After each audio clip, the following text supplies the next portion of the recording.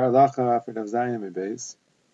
Ma'aseh today's Amud really is dealing with the halachas of tzaras, and for the most part, it's not really Nogea Halacha. But there is one part of the Gemara that does have relevance. The Gemara says, based on the pasuk of V'yom Yirah that there are days when the kohen will not be royas in the goyim. When are those days? Either a chasan during the zaynim yamishta, or b'chlal, anybody during the regel. In other words, since a chasan is supposed to be b'simcha during the shiras yamishta, and a person is supposed to be b'simcha during the regel, so we will not be roa the nega, not be metame him, because the simchas regel, this is more important than his having to deal with the tzaras. So we'll wait until after the regel, and then we'll let him deal with the tzaras. We won't be metzayer him during his time of simcha with the tzar of the tzaras. So where is this nogea?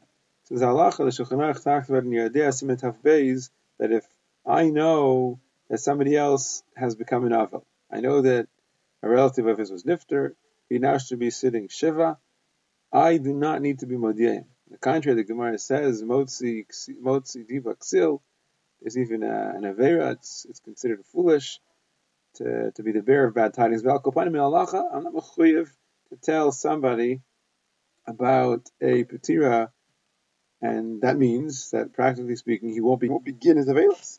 His avelos only begins when he finds out, and depending when he finds out, the halachas might depend. That's a different discussion. But I'm not mechuyev to tell. But the Ramah says that the minhag is to tell the sons. Why is the minhag to tell the sons? Because we want the sons to begin saying Kaddish as an ilu neshama for the parents. So for a son, we're makbid to find a way to tell them so they can begin saying Kaddish. So the shaila is, what would be during the regel? From the Gemara, we would say, I'm mechuyev to tell, we said that, but I would say there's an Indian dafka not to tell. How could you tell somebody beregel, certainly if you don't have to, how could you tell him beregel that his father was nifter? It's going to cause him tremendous tsar. A person's supposed to be a simcha. L'chayra, we would certainly think it's better to wait until after the regel. Mitzad sheni, we have this minhag to tell him because we want him to begin saying the Kaddish. So what's more important? What's daichuah? So basically, tshuva actually brings the panemiris writes in tshuva, based on the Gemara Moed Katan Zayin at base, that we should not tell him during the regel, even though it means that he won't be beginning saying the Kaddish. We have no right to be mitzayer him during the regel, and we'll have to wait. Imam Shik is mefakbek, he's not so sure, and he discusses why should it be? I mean, what happened to this davar chashuv of saying the Kaddish?